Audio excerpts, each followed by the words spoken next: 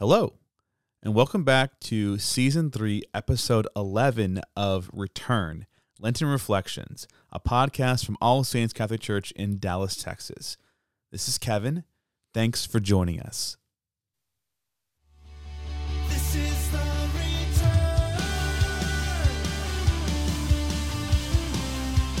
Running back to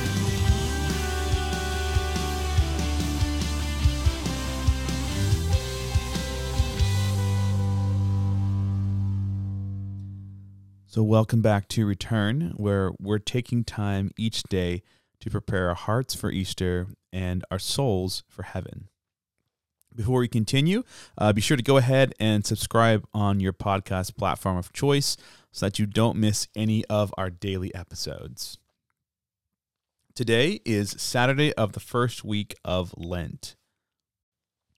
For those of you who'd like to follow along, the readings for today, the first reading is from Deuteronomy chapter 26, verses 16 to 19.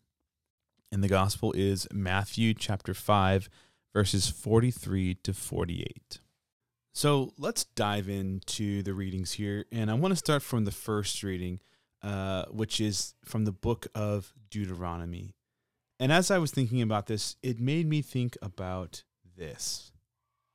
Where it says, just as Moses speaking on behalf of God, but he's speaking to the people of Israel, where it says, "Today you are making this agreement with the Lord. He is to be your God, and you are to walk in his ways." And then later on, in a few verses down, it says, "And today the Lord is making this agreement with you. You are to be a people peculiarly his own, as he promised you, and provided you keep all his commandments. You will be a people sacred to the Lord your God, as he promised." And I guess what it made me think of is just the beauty of the kind of relationship that God wants to have with us, with you, with me. God doesn't want us to just be, an acquaintance. He doesn't want us just to be someone that we see on the weekends, someone that we see every now and then. God wants us to be peculiarly his own.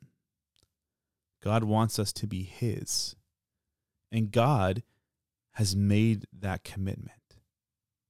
That's what we see in the Old Testament. God is committing himself to the people of Israel. He's saying, I'm going to be here for you no matter what. And of course, you can read again and again in the Old Testament, the people of Israel, sometimes they were faithful, and a lot of times they weren't. A lot of times they said, you know what, God, I'm not feeling it right now. I think I'm going to go worship these gods. Or, you know what, this land looks pretty wealthy. I'm going to focus on wealth and not on you.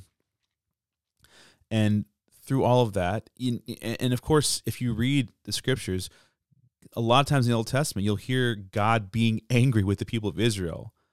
And that anger is not one where he's like, I just want to destroy you, even though he does say, I feel like I'm going to destroy you. And he does punish Israel. What I really get from that is this sense of the broken heart of God. God is like this friend, this, spouse almost, who says, I give myself to you completely and totally. I want to be yours, and I want you to be mine. I'm willing to commit. Are you?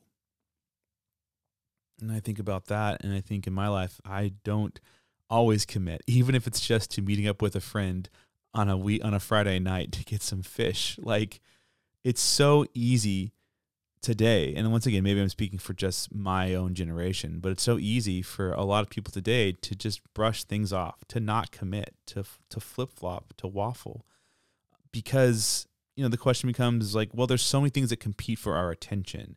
Entertainment, events, work, school, family, all these things. And they're not all bad things, but they all compete for our attention. And what we devote ourselves to the most is ultimately what we will come to love. There's a line from a song I remember. It says, where you invest your love, you invest your life. And so I don't know. I just read this reading today, and it just really struck me. How much do I invest in God? How much time do I give him? And I know that this is like, oh, well, obviously we should all be working on this because we all should be working on it. But it just really struck me, not so much the guilt of, oh, Kevin, you need to do better, but more like the realization of what God has put on the line. He's put himself, literally himself, on the cross, his life. When we go to receive the sacraments, he brings his entire self. God doesn't just say, oh yeah, here's a part of me. He says, no, here's all of me, all of my love, all of my mercy. I give it to you freely. How generous am I with him, with my time, when I can't even do it with the relationships I have in my life? So that's just something that I, encourage you to ponder today, think about, is just, where are you investing your time? Is it in the things that are the most important? Your faith, your family, your friends, your relationship with God? Is it in things that aren't so important in the long run?